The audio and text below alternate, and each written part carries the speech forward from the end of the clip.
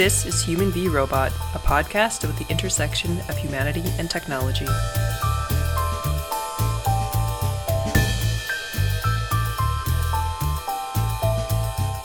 Welcome to Human v. Robot. I'm Andy Vanny, and I'm here with my sister Heather Hallgrimson. Heather, how are you doing? Hey Andy, I'm doing good. Good.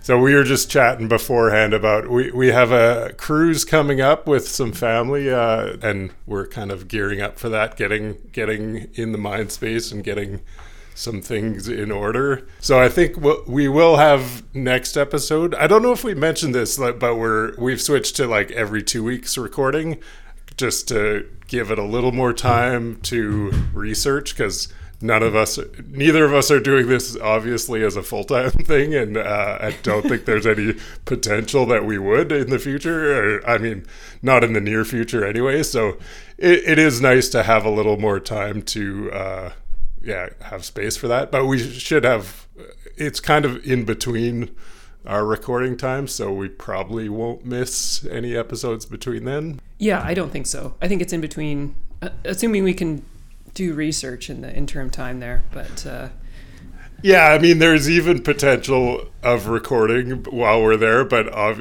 exactly like Christmas holidays, I don't think either of us will be. I don't think it's going to be happening. Yeah, it's exactly. Like coming at you from the boat. I don't think so. Let's be real. Yeah, exactly. So today we're talking about reciprocity and AI, and the idea here is this is the idea that the way we interact with machines, AI, technology in general, is different than how we interact with humans. But as AI grows in complexity, maybe that's going to change, or maybe it needs to change. But before we jump into that, we'll have some quick updates. You had one about ChatGPT in the classroom. Yeah, I listen to Hard Fork every week. And I think it's my favorite sort of tech-related podcast, well, aside from ours, of course. It's really great. And so they interviewed someone last week who is using ChatGPT in her advanced creative writing class in high school. And she's using it to help the students ask prompts and make lists and format an essay, and then just kind of putting it into Chat GPT. She was just calling it Chat, it was cool. She had a nickname for it, which is kind of nice. Yeah. and using it as a way to sort of build the question asking capacity in the students, because I do think that is a real skill. Is that it's, to me, that's what when I thought people were saying it just sort of completely replaces the need for writing. That might be true, but I think that asking good questions is as much of a skill, and a good skill to have. So changing the prompt so you get a different output. The other thing that she noted is that it was quite poor at this point at generating anything that was very long. It was only 3-4 paragraphs. Right. So it, at this point, won't write your thesis. But I thought it was interesting. I know that some public school districts have banned the use of ChatGPT, but hers obviously was not that. And she also talked about the age limits potentially, because younger kids just might not know how to deal with it, manipulate it, or understand the output. Right. And I almost felt like we were having a conversation about calculators. Yeah. This sort of calculators, look what they can do. It's crazy. No one's going to learn math anymore. And I guess you could make that argument, but that's sort of how I saw it. Not to just say I'm not worried about it at all, and it's a great tool in the classroom, but I don't think that it existing means that people won't learn how to write creatively, in the same way that calculators existing doesn't mean that people know or can manipulate numbers. Yeah. They might be poorer at doing it, the technical manipulation, but that doesn't mean that they can't come up with some equations or things that prove I don't know, what is the final output of math, whatever. Yeah, so one benefit of having a little more time between episodes is I was able to listen to this episode, and I've definitely subscribed. It's a very interesting podcast, and it's funny how I'm subscribed to a lot of podcasts, and somehow this one wasn't on my radar, where it's totally in my in the sweet spot of things I'm interested in. And one of the things I thought was interesting that she brought up was how it can be very good at like reviewing some writing, like pointing out like what is wrong with a certain thing, or like giving you some kind of gut check review. And I have been using it more and more lately, so even with this episode, I was like, okay, tell me what you think reciprocity in AI is, like what are the factors? And it was pretty boilerplate, like it wasn't good output, but it was like enough to get me thinking, kind of getting my brain warmed up a little about like even the reflex of like reviewing it is kind of helpful, like, oh, what's it missing, that kind of stuff. So I think it is a really cool it's a cool thing. Yeah, I think it's exciting too. I personally haven't used it. I actually tried to like open it up and it just said that it was like having issues and there was like too many people using it. Oh, okay.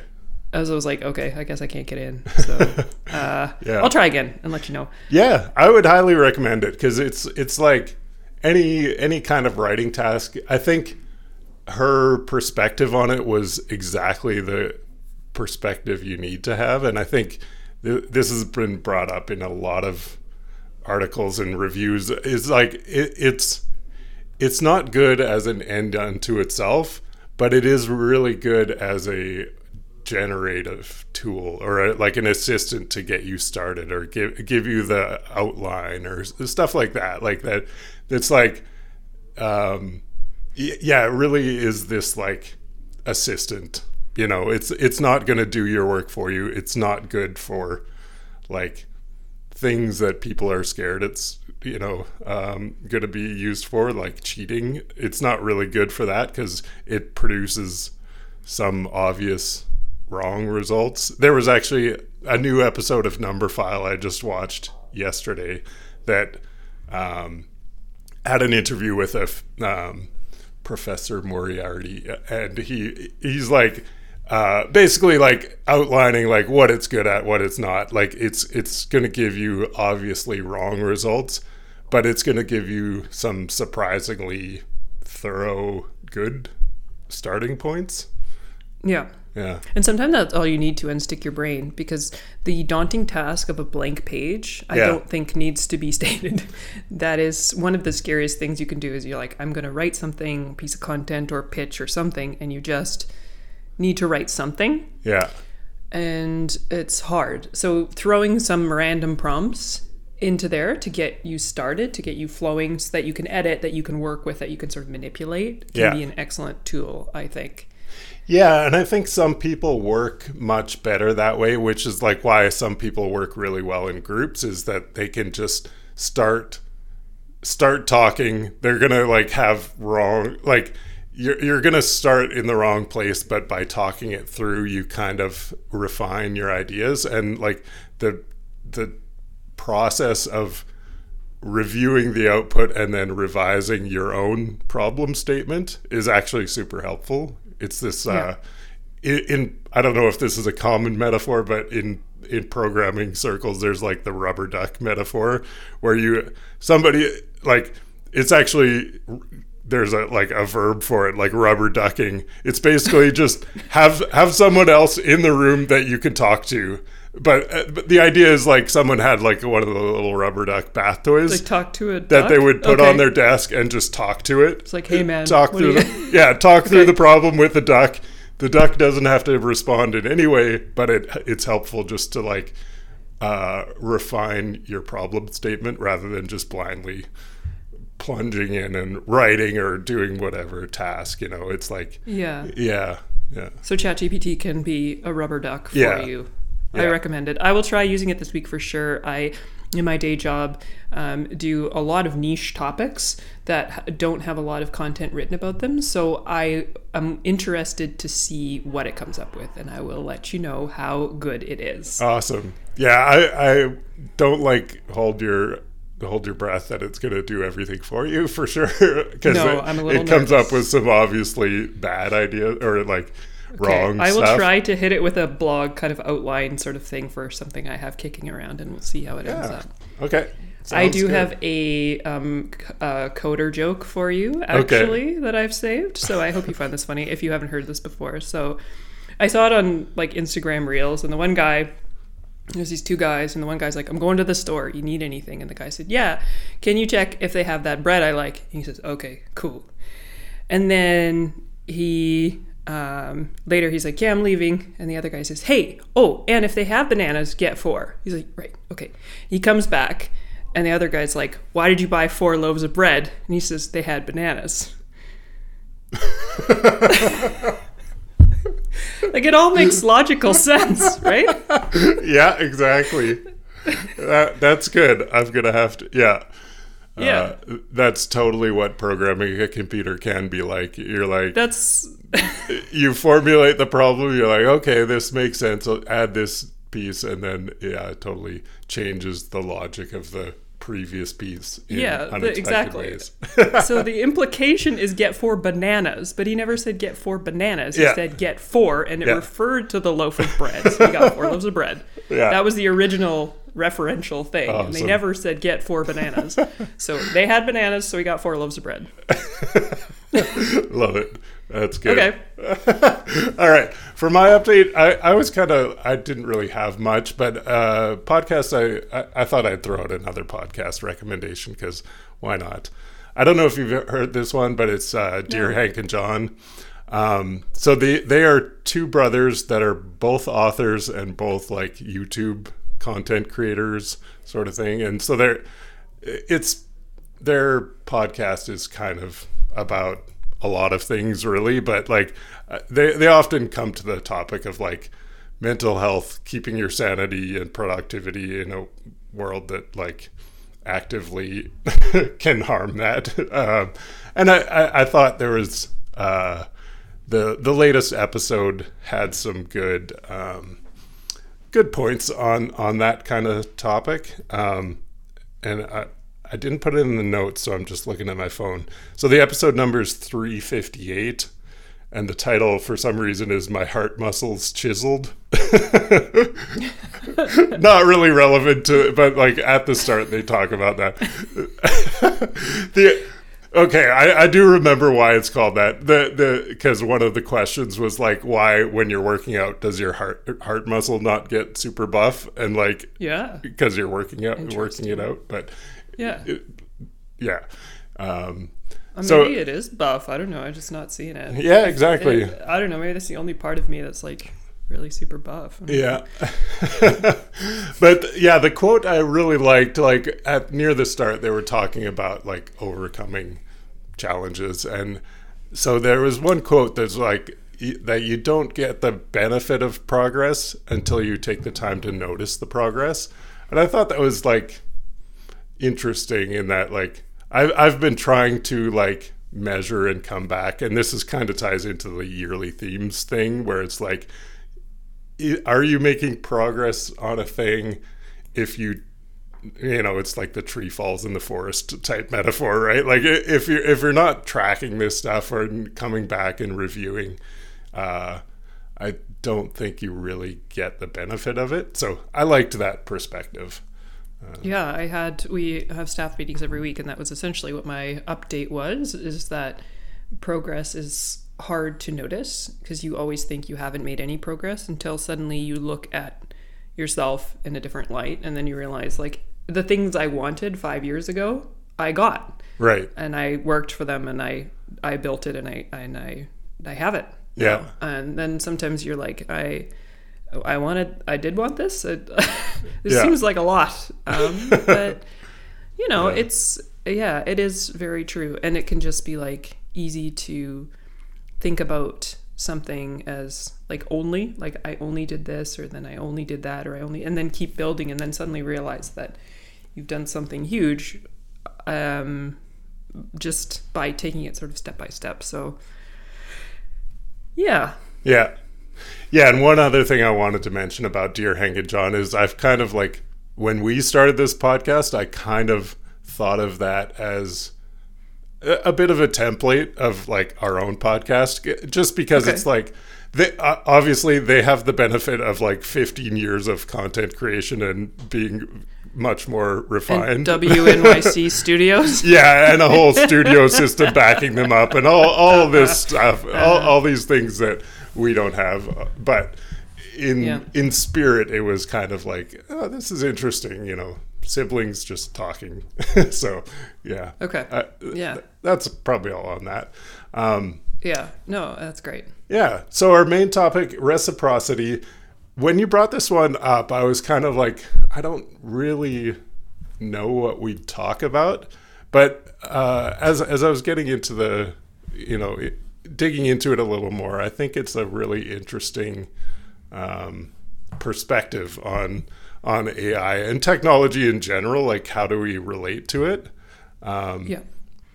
This is the topic that is the most based on just sort of a flimsy thought that I had. Yeah. So that sometimes leads to a great discovery and sometimes leads to like a total, like just a thing that is just a circle that I'm just like run around in and don't discover anything new. So sometimes the sort of thought that pops up is exciting and sometimes it's like kind of pointless and not worth investigation. So I'm glad that you went with it and thought this is worth looking at. Yeah. The reason, so the initial thought that came into my mind is that when I was asking people kind of for favors or to be part of something that I was building, this cohort group of something, we're going to work on something for 8 weeks, that's what I'm going to do right after this, and I was asking them for like a favor, kind of.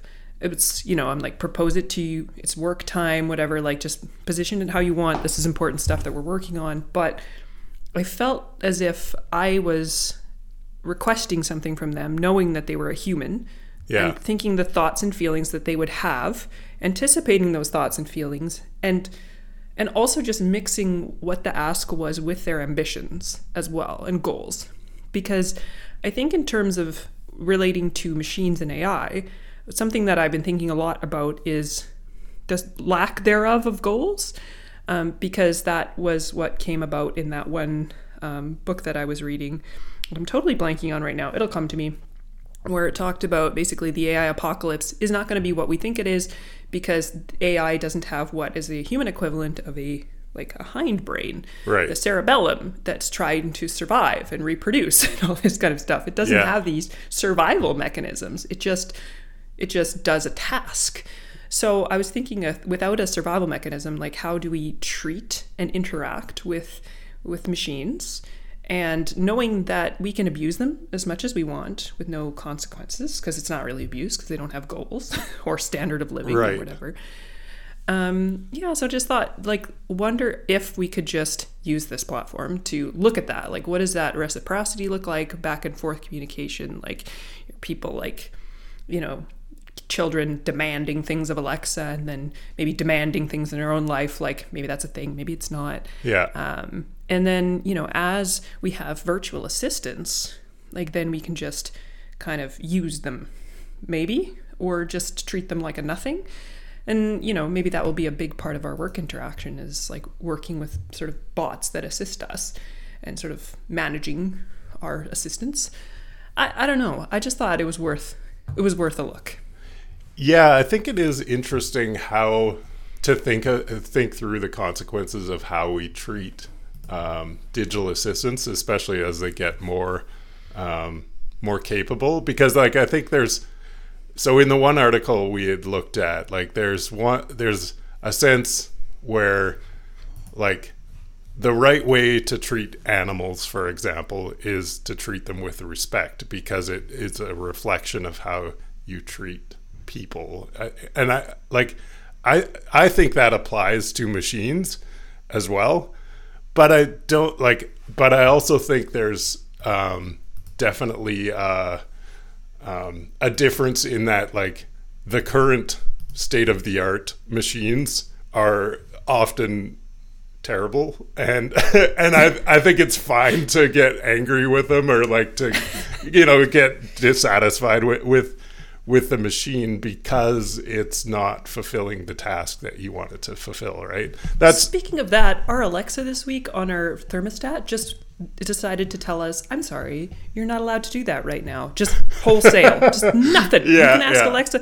And we have Googled it. We have searched it, like everybody. And so my daughter like asked, Alexa, when did saber-toothed tigers live? Like, she just wants to know this tidbit, right? Yeah. About saber-toothed tigers. She's interested. She asks Alexa. She can't really read, so this is great. Yeah. Alexa, I'm sorry, you can't do that right now. And so we're all mad. We're just all like, come on, what's wrong with you? So everyone's just raging because we can't figure out what's wrong with it. Yeah. And it's connected to our furnace. So we can't, it's the winter. Like, you can't just take it off and factory reset it. Right. It's like, the furnace has to work. Yeah. So anyway, just real life. We were mad. Yeah. I mean, that's a great example of where I think it's totally reasonable to get angry with them. And like, so I like this came out of, I'm jumping way ahead, but because it's fresh in my head, like the article was basically like, do you swear at Alexa? And it's like thinking through the moral ramifications of that. Like, and I think I agree that we shouldn't be just taking out our personal issues on it, and because I don't think it actually is effective in doing that. But it also not good therapy. Yeah, it's not good therapy. It doesn't really help anyone. Yeah. But I think it is totally reasonable to get angry with it because it's not fulfilling the task that it's made for. Like that's just like. That's not really on the social level at all. That's just on the functional level. And I think the current state of the art has like hints of where it's operating on the social level, but it's really, it's operating on the functional level. And to get angry with a thing because it's not performing a task on the functional level is totally fine. Yeah. So I just want to reframe this issue a little bit differently here. And again, switching gears, jumping ahead, et cetera, et cetera. But I was thinking about it like it's kind of a longer quote here about sort of like a need for a collective agreement and sort of a social contract and all this sort of stuff. And you can imagine sort of like relying on each other kind of. And I don't necessarily think like everybody's sort of out there getting their own self-interests met and whatever, but there is this kind of like need to collaborate even in current society or whatever. Yeah. Even though people might say, oh, it's all, degraded and no one relies on anyone anymore. I think there is a social contract and a fabric. But as we introduce more robots as the nodes in that social fabric, so I'm connected to, a robot or a machine, which is connected to a person, which is connected. And I just wonder, as robots become, like, it's almost like a knitted thing where you just take a thread and it's a robot, and then suddenly like half of the threads are like bots. And I didn't know what that looked like.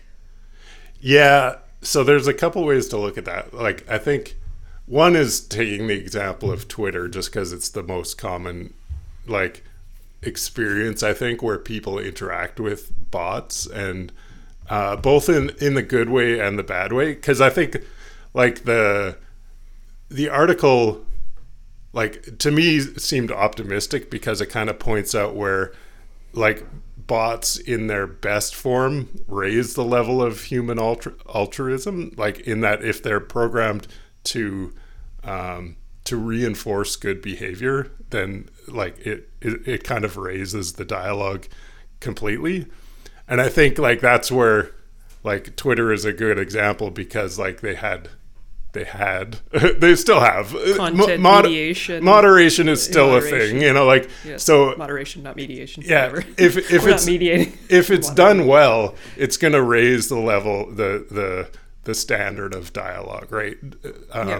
It won't reinforce these negative loops that we see in like more early primitive AI systems that get in these negative reinforcement loops. It kind of breaks those and raises the dialogue. But you also get a lot of bots that are actively trying to do the opposite, right? Like they are dragging everyone down. Viewpoints, cultivates in a direction. So by reinforcing in a certain direction, so it could be like for certain political parties or certain viewpoints or certain sort of conspiracy theorists, maybe, I don't know, like anything, right? And there's a whole field of like, I think this is not entirely related to AI, but there's a whole like a concept in technology about like dark patterns, and these are like patterns that are common because they're effective, but they're negatively, like, they're also reinforcing negative behavior.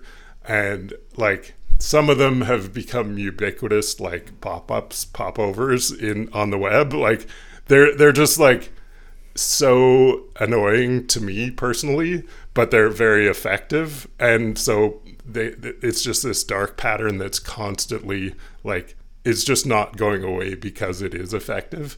And other systems like kind of converge on these dark patterns that, you know, that's just like, I don't know if there's a way around it other than like this constant push and pull of like, well, this is just too much for me, so I'm going somewhere else, or you know, like, or that kind of like feedback of like you can't just squash the dark patterns wholesale because they're serving a need, right?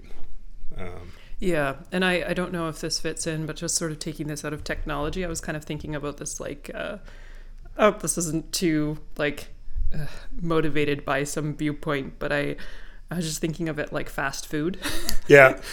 Like, it's not good for you. Like, really, it's not like, it doesn't probably make you feel your best. I know when I go eat some drive-through, I feel gross. Yeah. Usually, like at work, it'll do the trick, but I don't feel like awesome. Yeah. And if I eat it a lot, I certainly don't feel awesome. And, you know, it's definitely eating fresh food is like better. Yeah. But to say we need to like sort of ban fast food as a policy, you know, there's like a lot of implications there. It's like, it's cheap for one thing. So what does that mean? Like, you're not allowed to eat cheap food now? Like, and it's quick and does the trick. So, you know, I just kind of see that as like a sort of, I don't know, just looking out my window, seeing fast food restaurants, it's like an example out there that to me is a dark pattern. Yeah, definitely. And the problem, just like with fast food, like it on the web and in a lot of technologies, is there's not a clear dividing line between what is, you know, what is a outright like bad thing for humanity and what is necessary to accomplish a task. Like on the web, I'm thinking specifically of one example that I just hit. Like, is that like, I'm sure you've seen Medium, the online article publishing platform. Oh, yeah. They like to send me articles every week. Yeah. So like, I think it's great overall, but I think it's also like, it's a company that's trying to make money. And so like, if you log into Medium, like you get 5 articles a month or something like that. And then the 5th, like I was actually looking up a reference while doing work, and the specific thing I was looking at was on Medium, and I'd hit the 5 articles a month, and I was like, oh well, man, this is send it to me. Yeah, no, and so I just opened up my personal laptop, Googled it, or you know, Googled the same article, read it there, and then like kept going. But it's not. Like, I understand they need to make money and they need a way to make money. Same with the nags on Wikipedia once in a while. Like they're like extremely like over the top, but they're not like, I get it. They need to make money. I think it is a dark pattern that that's serving a use, and so you can't just ban it outright. Yeah. Or maybe they should have checked their business model proposition before they started nagging all of us for... It was like, could you just have come up with a better solution before then you just guilt-tripped us every time I open Wikipedia? Like, True. Take a chill pill. Yeah. Anyway. Yeah. I want to talk about... I hope you're okay with me going into this part, but I liked what you had written following this article about the... do you swear at Alexa? If you want to say more about that, that's fine. But I think the two sort of like our negative reactions and you're sort of like what types of negative reactions we have, I think this is worth going over. Yeah. So initially my reaction was like, there's two types of reactions, but I think I kind of expanded that a little into three. Like one was the first one we had already talked about was like that functional level. When the system just doesn't do the task it's designed for, that's totally fine to get angry with it on that level. And then the second one, which I had kind of lumped into the emotional reaction, but I think it's different because like when the system fails to meet our expectations, that's kind of a gray area where it's like, well, we got into this thing thinking it would do X or whatever. Like maybe with ChatGPT, like we think it'll like write everything for us and be done with it. And that's just like us coming in with a wrong expectation of what it can and should do in our lives. And I think that's where we maybe get angry with ourselves or with the system, but it's kind of one of those things where we just need to recalibrate. And I think that's kind of... Yeah, or it's kind of like, say you download a fitness app or something that has workouts for you and it uses AI to generate workouts or whatever. It's going to give you stuff based on the information you put in, but it's not looking at your form. Like if you injure yourself, that's kind of on you. Yeah. Because like, but so if you had, say, if you were... I'm not like trying to advocate. This didn't become like a sort of rallying cry for personal trainers. But, you know, if you had somebody looking at you while you did it, it would be like, just, you know, just change your hips here. You're going to do yourself an injury or whatever. Yeah. But blaming the app for the sort of deadlift related injury that you did to yourself, because it wasn't really like, you can't. Now I see there's like these new mirrors or whatever that like look at you or you exercise in front of. So maybe it will correct your form, but it's kind of like, I don't know, that's kind of on you, right? You know the risks. Yeah. Yeah. So that one's like the middle ground where it's like you may get angry, but it's unclear, like, you know, it's something where you probably need like in real life solutions and, or, you know, to look for an app that actually does what you expected the thing it does. Like there may be a solution to that, but it's one of that, like it's that cognitive dissonance of being in the place where you think you have the system, but you're, you know, trying to make it do a thing that it wasn't made to do. And like being in technology, you see this a lot because people like sometimes use systems in ways that are completely unexpected, and sometimes they actually work, and it's like, wow, this is amazing. I thought you were going to use the word incomprehensible, so I wish you were more generous with it. Just like, no, the example, I would be like, what are you doing? Yeah. The example that comes to mind is like how businesses can use spreadsheets in like thoroughly unexpected ways that are like way beyond what I would think a spreadsheet is suitable to do. And sometimes I think we've actually talked about this one sometimes with hilariously bad results, you know, like when you're actually pushing the limits of what a spreadsheet is designed for. And then the third one is just like emotional regulation. And I think this is one where it's like not reasonable to get like, it's not reasonable to get angry with a system for your own bad attitude or poor mood or your own whatever. But this is exactly what we get in human relations. Your own unresolved childhood trauma. Yeah, exactly. Like we get the exact same thing in human relationships. Like sometimes, you know, you just, someone is in a bad mood and you like, you just back off and you're like, okay, this is not about what's currently happening. So yeah. Like I was so mean to my poor husband last night. I was like, I don't know. And it was just I was mad at everyone I'm like, hey, you exist. I'm mad.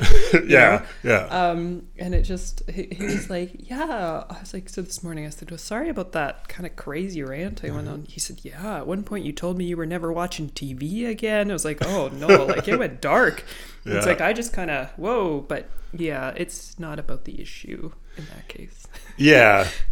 And so I think that's where the article didn't really like distinguish between those types of reactions. Like I think like, I think there is a good question about whether these systems, like, you should be taking out your unresolved emotional regulation or emotional issues on it. But I also don't think it's like I said, I don't think it's effective at that. Like, I don't think people feel satisfied when they take something out of. But it's also something I don't really have experience with, because I've never really seen people, you know. I guess I'm just reading into the article thinking maybe that's what they're talking about. Yeah, I feel like you've given me a segue that I didn't know if I wanted to take or not, which is that, like, and I don't think we can be like, well, what would be great is if everyone in society didn't have, like, bad emotional regulation. But I know from raising children that everyone has a hard time regulating emotions, and adults sometimes do a better job of it. Yeah. Sometimes not. And, like, you can learn to regulate emotions, but not everyone learns those tools, and not everyone has someone to validate their feelings and emotions and tell them, like, that's hard, you know, but get through it, and that, all that kind of stuff. So I just wonder if it's like, if people have negative hard time regulating bad emotions, maybe just taking those out on robots is, like, not the worst thing that could happen. Right. And this is, like, where it goes into, and this is the point where you're like, okay, I had you and now maybe lost you. But the business of, like, sort of intimacy or sex robots is where I'm kind of going, because I'm like, if people are sort of like bad behavior, but they're acting it out on robots, can we be, like, okay with that? Right. And, like, you know, assuming that people are just like a lot of people got a lot of issues. So I don't know. Yeah. And the exact same thing comes to mind in the, like, the whole conversation around violence in video games. Like, is this encouraging bad behavior, or is it actually giving an outlet that people wouldn't have otherwise? Yeah. And if you give, like, a sort of teenager a machine gun in a video game, is that predictive at all of, like, any future violence? Like, I don't, like, a lot of people who play those games are very sort of mild-mannered individuals. Like, I know lots, and it doesn't sort of, like, but maybe, like, in some cases, we've talked about this on a previous one, is there's, like, a bit of a, I think the radicalization is there's maybe a priming effect with certain people who may be sort of predisposed to certain things. Predisposed to being radicalized, just the internet makes it easier. So, yeah.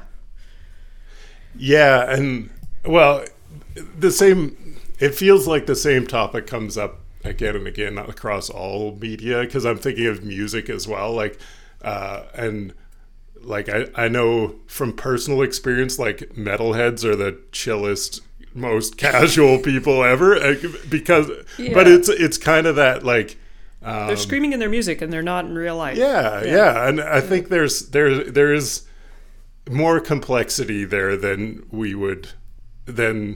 people often give credit for, I think. So, right. Yeah. Yeah.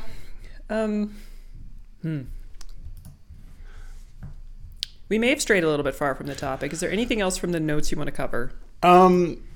Yeah, so there was one other thing that I wanted to touch on, like, and that's just, like, I think this whole thing comes back to expectations, like, and that's where I, like, refining my thoughts a little on it is I think, like,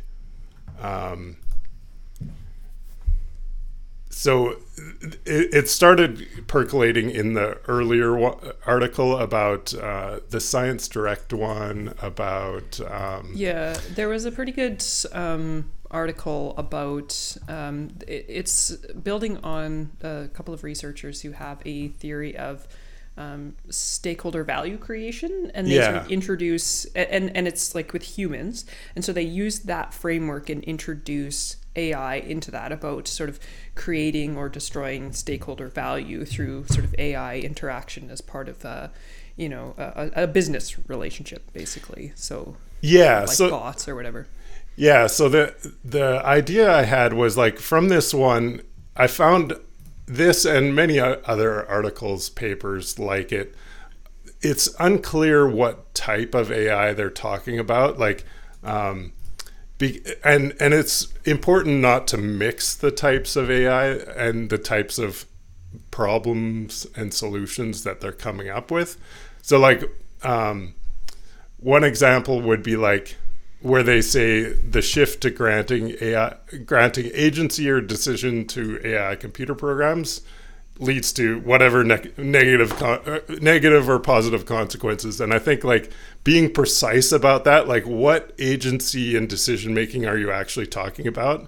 Because it's extremely different to say like an AI has agency to trade on the stock market, automatically like do these things that are well defined and like that it can do way better than humans can do, right? That's a type of agency that's different than like executive level stakeholder decisions that like we definitely don't want. Making the final call on who gets insurance payouts, or something like that, like stuff that has sort of ethical considerations. Yeah. So there is a whole spectrum of things there that I think it's important to be precise about what we're talking about in that sense. Or the decision to like do some like mining exploration or something like that, like something with like a very like we're going to build the business in this way or whatever. Invest in this kind of power production or something, which is a bit different than a limited sort of trade on the stock market thing.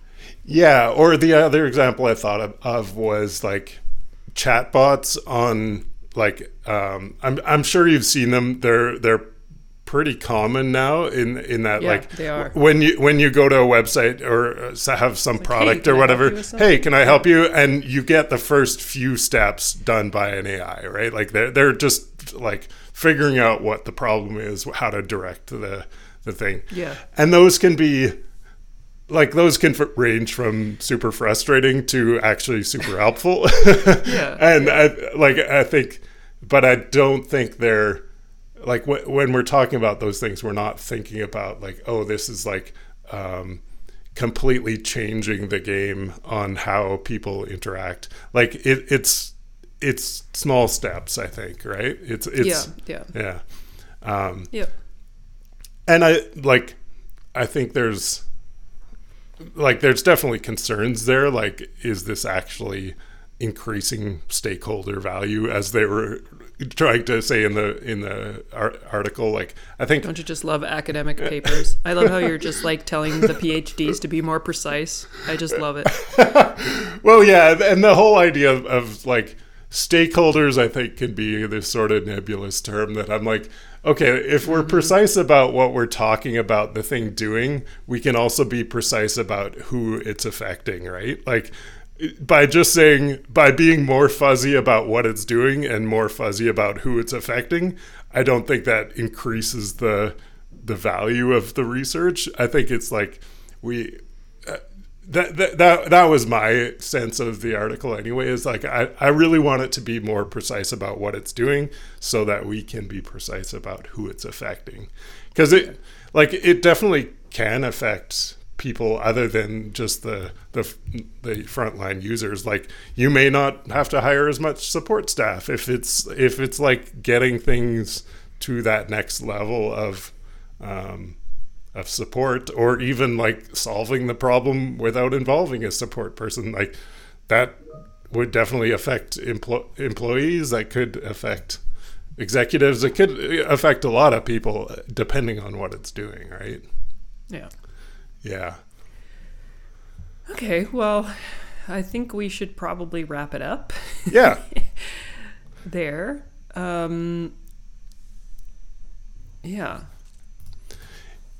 Yeah, I feel like we probably could get it more into the emotional relationship, I think, maybe, or like what function they serve in our lives. Like, I think this is maybe something that we could dig deeper into, because I don't feel entirely like we address that, like, because it's a complex topic. It's like some trying to predict the future and some just like neither of us are therapists. We don't know like what emotional role these things are playing in people's lives.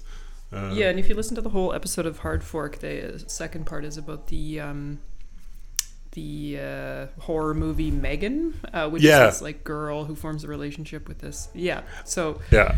I have a phone ringing in the background here. Yeah. So anyway, I just think in terms of like forming like close emotional bonds and relationships, you're right. There probably is more to be explored there. Yeah. Okay, cool. I think it's good to leave it there, though. Yeah. Yeah. Cool. All right. Thanks for chatting, Heather. Okay. We'll see you next time. Talk to you later. Bye. Thank you for listening. To hear all our episodes, search for Human v Robot wherever you find your podcasts.